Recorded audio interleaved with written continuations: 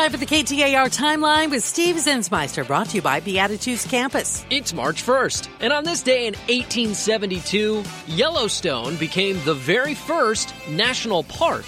Located in the Northwest, in parts of Wyoming, Montana, and Idaho, Yellowstone National Park was established by Congress and signed into law by President Ulysses S. Grant. It was the first national park not only in the U.S., but in the entire world. It's known for its wildlife and, of course, the Old Faithful Geyser.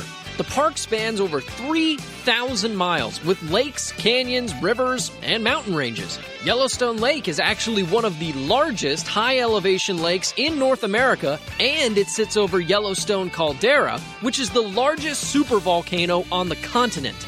Don't worry, it's considered dormant. Here we are a century and a half later, and there are now 423 national parks in the United States. That's 84 million acres in every state and in places like Puerto Rico, the Virgin Islands, American Samoa, and Guam. But the very first park was Yellowstone, established on this day in 1872.